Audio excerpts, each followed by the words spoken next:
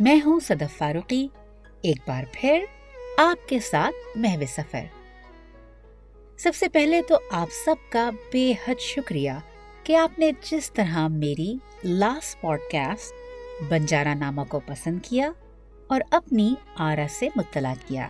جہاں آپ نے پچھلی پوڈ کاسٹ کو سراہا، وہیں آپ میں سے کچھ لسنرز نے امرتا پریتم کی فرمائش بھی کی، اور جب میں نے امرتا پریتم کو پڑھنے کا فیصلہ کیا تو میرے لیے سب سے مشکل کام یہ فیصلہ کرنا تھا کہ میں ان کی اج اکھیاں وارث شانو جیسی نظموں پر بات کروں، یا پنجر جیسے ناول پر بات کروں، یا لال مرچ جیسے افسانوں کا ذکر کروں۔ لیکن ان کی کوئی بھی تحریر ان کی لازوال محبت اور ساحر لدھیانوی سے عقیدت کے بغیر ادھوری ہے۔ تو میں نے سوچا کہ کیوں نہ ایک عظیم ادیبہ، شاعرہ کا حقیقی درد اور ناکام محبت کا افسانہ آپ کی نظر کروں۔ امرتا کور ترقی پسند تحریک کی ان روشن ترین شخصیات میں ہیں جن پر ہم بجا طور پر ناز کر سکتے ہیں۔ بلراج ورما نے ان کے بارے میں کہا، امرتا ہمارے دور کی سچی نقاش ہیں۔ اس نے اس بدنصیب صدی کی تہذیبی اور سیاسی فضاؤں، بہاروں اور خزاؤں، یعنی اس کے سارے سکھوں اور دکھوں کو جیا ہے اور اپنی ذات پر جھیلا ہے، اور اس کی راکھ کو سندور مان کر اپنی مانگ کو سجایا ہے۔ امرتا کور ایک ایسی خوبصورت لڑکی جس کے بچپن میں ہی ماں کا سایہ سر سے اٹھ گیا۔ 31 اگست 1919 کو پاکستان کے شہر گجرانوالہ میں پیدا ہوئی، لیکن بٹوارے کے بعد دلی آ گئیں۔ 16 سال کی عمر میں امرتا کور کی شادی پریتم سے ہو گئی، اور وہ امرتا کور سے امرتا پریتم ہو گئیں۔ ان کی 100 سے زائد کتابیں شائع ہو چکی ہیں، جن میں شاعری کے علاوہ کہانیوں کے مجموعے، ناول اور تنقیدی مضامین کے انتخابات بھی شامل ہیں۔ وہ بھارتی پارلیمنٹ کی رکن بھی رہیں اور انہیں پدم شری کے اعزاز سے بھی نوازا گیا۔ ان کی بہت سی تحریروں کا ترجمہ یعنی ٹرانسلیشن انگلش، فرینچ، ڈینش اور جاپنیز کے علاوہ بھی بے شمار زبانوں میں ہو چکا ہے، جس میں ان کی آٹو بایوگرافی رسید ٹکٹ خاص طور پر قابل ذکر ہے۔ ہندوستان اور پاکستان کی تقسیم پر ان کا ناول پنجر بٹوارے کے اوپر لکھے گئے ناولوں اور کہانیوں میں سب سے زیادہ بہترین شمار کیا جاتا ہے، کیونکہ انہوں نے خود بٹوارے کا دکھ جھیلا۔ پنجر ایک بے بس عورت کی کہانی ہے، عورت جو انتقام کا شکار ہوئی، جو اپنے وطن کے بیٹے کو بھی ماں کا پیار نہ دے سکی، جو تاعمر اپنے گھر، اپنے کنبے اور اپنے منگیتر کو نہ بھلا سکی، جس نے تقسیم یعنی پارٹیشن کی خونریزی میں خود کو خطرے میں ڈالا اور دوسری عورتوں کی عصمت و عفت کی حفاظت کی، لیکن خود موقع ملنے پر بھی اپنے بیٹے کی خاطر واپس نہ جا سکی، اپنے کنبے میں، اپنے عزت کے گہوارے میں۔ ہجرت کے اس موضوع پر ان کی سب سے شہرۂ آفاق نظم اج اکھیا وارث شانو ہے، جس میں انہوں نے تقسیم ہند کے دوران ہوئے مظالم کا مرثیہ پڑھا ہے۔ آئیے اس کے کچھ اشعار اردو میں سنتے ہیں۔ کہوں آج میں وارث شاہ سے، کہیں قصر لحد سے بول، کہوں آج میں وارث شاہ سے، کہیں قصر لحد سے بول، اور آج کتاب عشق کا کوئی اگلا باب ہی کھول۔ روئی ایک بیٹی پنجاب کی، تو نے لکھے کتنے سوز، اور آج ہے لاکھوں اشک فشاں، کہیں وارث تجھ سے روز۔ اٹھ درد زدوں کے درد مند، اٹھ دیکھ اپنا پنجاب، اٹھ درد زدوں کے درد مند، اٹھ دیکھ اپنا پنجاب۔ بچھی جنگل جنگل میتیں اور خون سے بھرا چناب، ان پنج ندیوں کے سیل میں دیا زہر کسی نے گھول، ان پنج ندیوں کے سیل میں دیا زہر کسی نے گھول۔ بند اس زہریلے آب کا دیا عرض کی جانب کھول، اس سونا جنتی خاک کے ہر روئے میں پھیلا زہر، بالشت برابر سرخیاں اور پھوٹ بہے یوں قہر۔ اور جنگل جنگل گھومتی زہر میں ڈوبی ہوا، اور بانسریوں پر بانس کی دیا ناگ کا روپ چڑھا۔ ناگوں کے ڈنک ہی ڈنک تھے، چہروں نے بدلے رنگ، ہر آن میرے پنجاب کے نیلے پڑ گئے انگ۔ گلے میں ٹوٹی نغمگی، تکلے پر ٹوٹے تار، چرخے پر چپسی چھا گئی، بچھڑی سکھیوں کی ڈار۔ لڈن نے سیجر کشتیاں دی طوفانوں میں بہا، شاخیں جھولوں کے سنگنی پیپل نے دی ہیں اڑا۔ جو چھڑتی پیار کی سانس سے وہ بانسریا ہوئی گم، رانجھے کے سارے ہم جولی گئے بھول اس کا سرگم۔ قبریں لگی ٹپکنے برسا دھرتی پر خون، قبریں لگی ٹپکنے برسا دھرتی پر خون، پریت بھری شہنائیاں گئیں بن روزوں کا شگون۔ کہ تو آج یہ بن گئے سب حسن و عشق کے چور، کہہ دو آج یہ بن گئے سب حسن و عشق کے چور۔ کہاں سے ڈھونڈ کے لائیے وارث شاہ ایک اور۔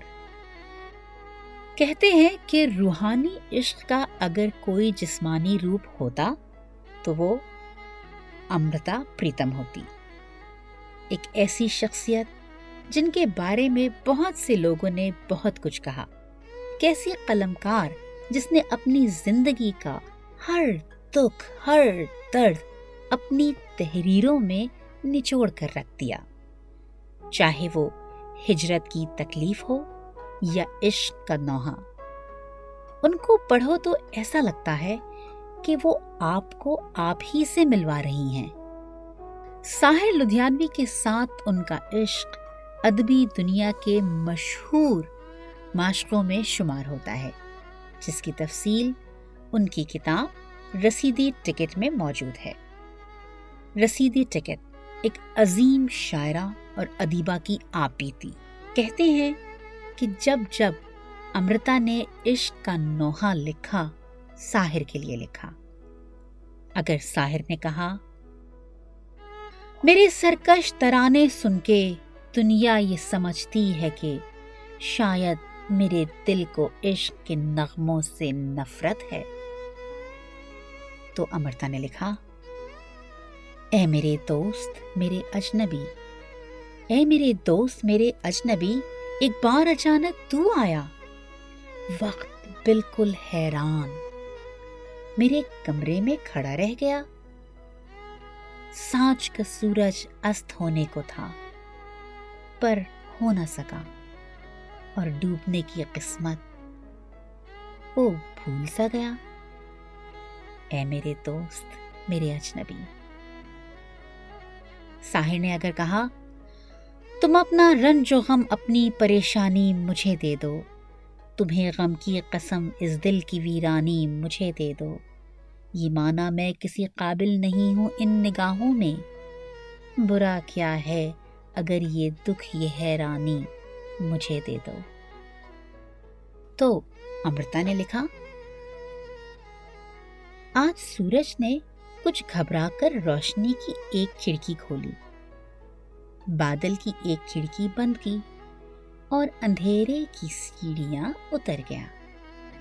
میں دل کے ایک کونے میں بیٹھی ہوں، تمہاری یاد اس طرح آئی جیسے گیلی لکڑی میں سے گہرا اور کالا دھواں اٹھتا ہے۔ ساحر نے لکھا کبھی کبھی میرے دل میں خیال آتا ہے کہ جیسے تجھ کو بنایا گیا ہے میرے لیے، تو اب سے پہلے ستاروں میں بس رہی تھی کہیں، تجھے زمیں پر بلایا گیا ہے میرے لیے، کبھی کبھی میرے دل میں خیال آتا ہے۔ امرتا نے لکھا، میرے شہر کی ہر گلی سکری، میرے شہر کی ہر چھت نیچی، میرے شہر کی ہر دیوار چگلی، سوچا کہ اگر تو کہیں ملے تو سمندر کی طرح اسے دل میں رکھ کر ہم دو کناروں کی طرح ہنس سکتے تھے۔ اب رات گھرنے لگی تو ملا ہے، تو بھی اداس، چپ شانت اور اڈول، میں بھی اداس، چپ شانت اور اڈول، صرف دور بہتے سمندر میں طوفان۔ ساحر نے کہا، کون روتا ہے اور کسی کی خاطر اے دوست، سب کو اپنی ہی کسی بات پہ رونا آیا، کبھی خود پہ کبھی حالات پہ رونا آیا، بات نکلی تو ہر ایک بات پہ رونا آیا۔ امرتا نے لکھا، سپنے جیسے کہ بھٹیاں، ہر بھٹی میں آنکھ جھونکتا ہوا میرا عشق مزدوری کرتا ہے، تیرا ملنا ایسے ہوتا ہے جیسے کوئی ہتھیلی پر ایک وقت کی روزی رکھ دے۔ ساحر بولے، تو مجھے چھوڑ کے ٹھکرا کے بھی جا سکتی ہے، تیرے ہاتھوں میں میرے ہاتھ ہیں، زنجیر نہیں۔ امرتا نے پھر لکھا، میں جو تیری کچھ نہیں لگتی، ہتھیلیوں پر عشق کی مہندی کا کوئی دعویٰ نہیں، ہجر کا ایک رنگ ہے اور خوشبو ہے تیرے ذکر کی، میں جو تیری کچھ نہیں لگتی۔ ساحر نے پھر لکھا، تنگ آ چکے ہیں کشمکش زندگی سے ہم، ٹھکرا نہ دیں جہاں کو کہیں بے دلی سے ہم، لو آج ہم نے توڑ دیا رشتہ امید، اب کبھی گلہ نہ کریں گے کسی سے ہم، گر زندگی میں مل گئے پھر اتفاق سے، پوچھیں گے اپنا حال تیری بے بسی سے ہم۔ امرتا کا قلم پھر اٹھا، خدا جانے میں نے کیا کہا تھا، جانے خدا تو نے کیا سن لیا، اس سے پہلے کہ میری سوچ گھبرائے اور غلط موڑ پر مڑ جائے، اس سے پہلے کہ بادل اتارتے یہ سورج ڈوب جائے، اس سے پہلے کہ مرد عورت ذات کی توہین بن جائے، اور اس سے پہلے کہ عورت مرد ذات کے اپمان کا کارن بن جائے، اس سے پہلے ساحر نے پھر لکھا، تمہیں بھی کوئی الجھن روکتی ہے پیش قدمی سے، مجھے بھی لوگ کہتے ہیں کہ یہ جلوے پرائے ہیں، میرے ہمراہ بھی رسوائیاں ہیں میرے ماضی کی، تمہارے ساتھ بھی گزری ہوئی راتوں کے سائے ہیں، چلو ایک بار پھر سے اجنبی بن جائیں ہم دونوں، تعلق روگ بن جائے تو اس کا توڑنا اچھا۔ امرتا نے کہا، میں تجھے پھر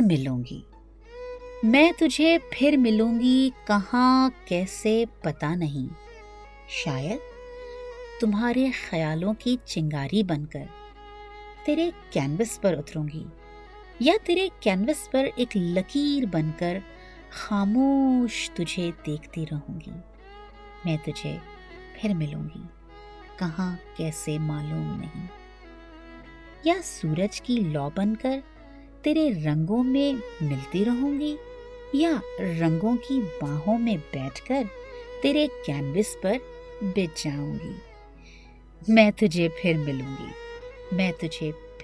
گی، कहाँ कैसे पता नहीं, मैं तुझे फिर मिलूंगी, मैं तुझे फिर मिलूंगी। ये वो इश्क की लाजवाल दास्तान है जो ज़माने से अलग थी और मोहब्बत की पहले से खींची गई लकीरों से बिल्कुल अलग। अधूरी मोहब्बत का ये अधूरा अफसाना था जिसकी कोई दूसरी मिसाल नहीं मिलती, और इसके दो लाजवाल किरदार बने साहिर लुधियानवी और अमृता प्रीतम।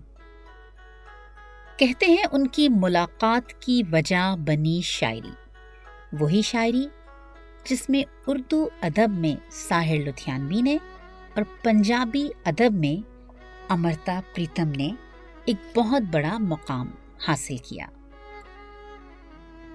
अमृता खुद साहिर के बारे में कहती हैं कि पता नहीं ये उसके लफ्जों का जादू था या उसकी खामोश निगाहों का, लेकिन मैं उससे बंद कर रह गई थी। पार्टीशन के बाद अमृता दिल्ली आ गई और साहिर बंबई में बस गए। ऐसा लगा कि जैसे आधी नज्म एक कोने में सिमट गई और आधी नज्म एक कोने में बैठ गई। दोनों का मिलना जुलना तो काफी कम हो गया, लेकिन मोहब्बत का एहसास कभी कम नहीं हुआ। ये भी सुनते आए हैं कि 3 वजूहात की बिना पर ये दास्ताने मोहब्बत पूरी ना हो सकी। एक तो साहिर का मजहब, यानी वो मुसलमान थे, दूसरी उनकी माली हैसियत, और तीसरी उस वक्त की प्लेबैक सिंगर सुधा मल्होत्रा। सुधा मल्होत्रा और साहिर की कहानी उस वक्त अमृता के सामने आई जब वो प्रीतम से तलाक लेने ही वाली थी।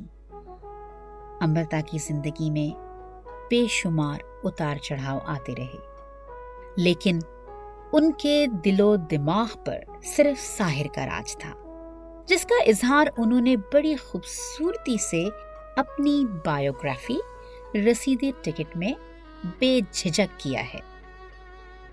वो लिखती हैं, वो चुपचाप मेरे कमरे में सिगरेट पिया करता, आधी पीने के बाद सिगरेट बुझा देता और नई सिगरेट सुलगा लेता। जब वो जाता तो कमरे में सिगरेटों की महक बची रहती। मैं उन सिगरेट के बटों को संभाल कर रखती और अकेले में उन बटों को दोबारा सुलगाती तो मुझे लगता कि साहिर के हाथों को छू रही हूँ। कहते हैं कि अमृता का इश्क यकतरफा था। साहिर ने तो कभी उनसे मोहब्बत का इजहार किया ही नहीं, और सुधा मल्होत्रा की आमद ने इस गुमा को यकीन में बदल डाला। ये भी कहते हैं कि साहिर ने जिंदगी में 2 बार मोहब्बत की। पहली मोहब्बत अमृता प्रीतम और दूसरी सुधा मल्होत्रा, लेकिन दोनों में साहिर को नाकामी हुई। कुछ लोग ये भी कहते हैं कि साहिर ने बेशक अपना इश्क अमृता के लिए दुनिया पर जाहिर नहीं किया, मगर वो उनके लिए दीवानेपन की हद तक दीवाने थे। उनकी दीवानगी उनके गीतों, गजलों और नगमों में साफ साफ महसूस की जा सकती है। कहते हैं कि जिस तरह अमृता सिगरेट के बटों को जमा करती थी, उसी तरह साहिर भी अमृता की पी हुई चाय की प्याली संभाल कर रखते। कहा तो ये भी जाता है कि साहिर ने बरसों तक वो कप नहीं धोया जिसमें अमृता ने चाय पी थी। साहिर के बाद अमरोज अमृता की जिंदगी में आए। अमृता की कहानी अमरोज के बगैर भी अधूरी है।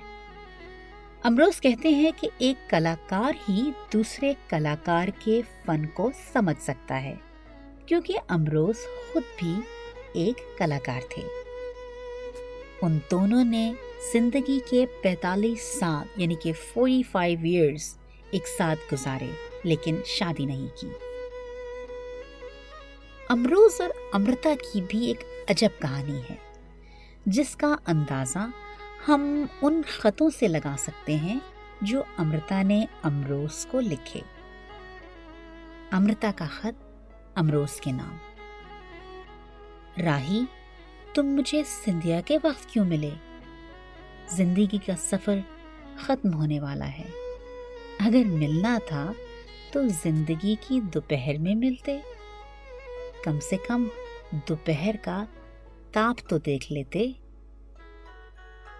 अमरोज का खत अमृता के नाम।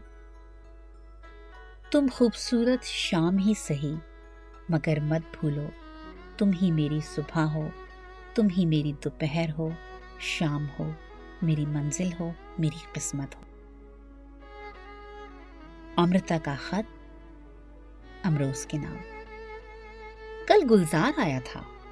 बोला, सुना है आपकी तबीयत ठीक नहीं रहती।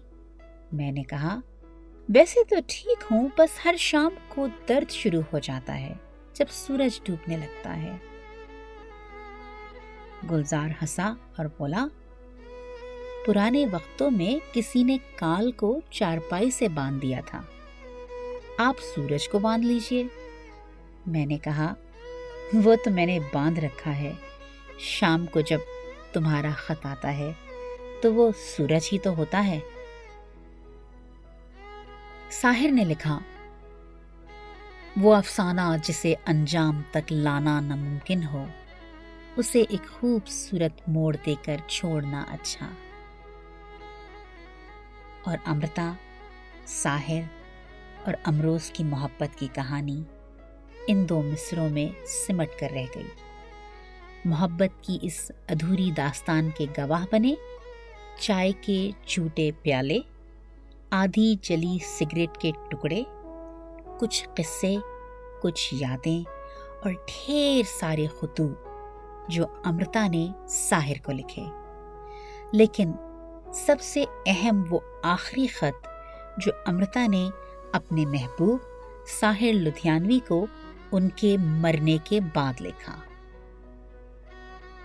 वो लिखती हैं, मेरे महबूब, वैसे तो जब भी कोई नगमा लिखने लगती हूँ मुझे महसूस होता है मैं तुमको खत लिखने लगी हूँ। लोकगीतों की गोरी कभी कव्वों को कासिद बनाती है और कभी कबूतरों के पैरों में पैगाम लपेट देती है। पुराने वक्त अब गुजर गए जब कोई बिरहन सर के परांदे से धागा तोड़ती थी और किसी जाते राहगीर के पल्लू से बांध देती थी। वो लोग खुशकिस्मत होते हैं जो किसी चिट्ठी रिसा के कदमों के सुराग लेते हैं, मगर जब किसी को खत डालना मुमकिन ना हो तो उस वक्त सिर्फ हवाएं ही रह जाती हैं जिनके पल्लू में कोई पैगाम बांध दें। कोई मेघ जैसे कालिदास का नामा बर बन गया था। मेरा हर नगमा मेरा एक खत बन गया है। मुझे याद है जब मैंने पहले तुम्हें लिखा था, एक बेगाना गांव था और मैं सोचने लगी थी कि गांव बेगाना है मगर तुम क्यों बेगाने नहीं। एक दिन मेरे घर की दहलीज को तुम्हारे कदमों ने छुआ। मैंने तुम्हारी आवाज सुनी तो मुझे महसूस हुआ कि जिस हवा में तुम्हारी सांस मिली है उसमें एक महक आने लगी है।